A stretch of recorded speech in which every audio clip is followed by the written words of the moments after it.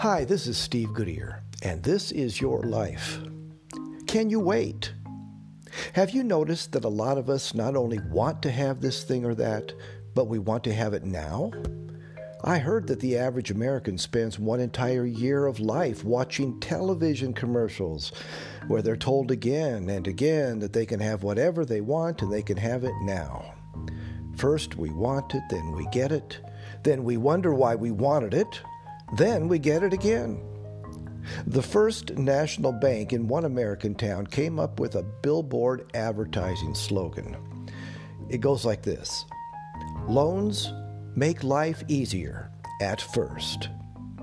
Yes, at first they do, but later. I talked with a couple who will be married soon.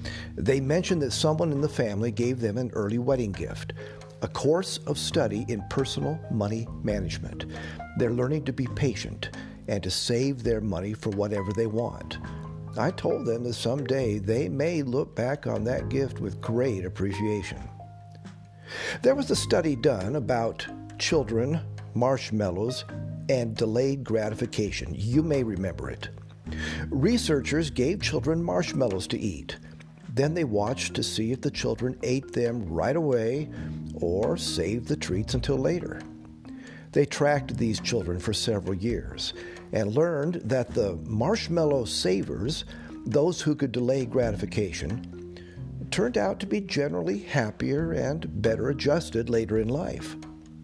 It stands to reason that we feel better when we are in control of our desires and, particularly, our behaviors.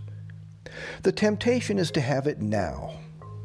One man wrote to me and said, "Steve, I've learned that everything in life is instant gratification. I just don't know the instant it will happen.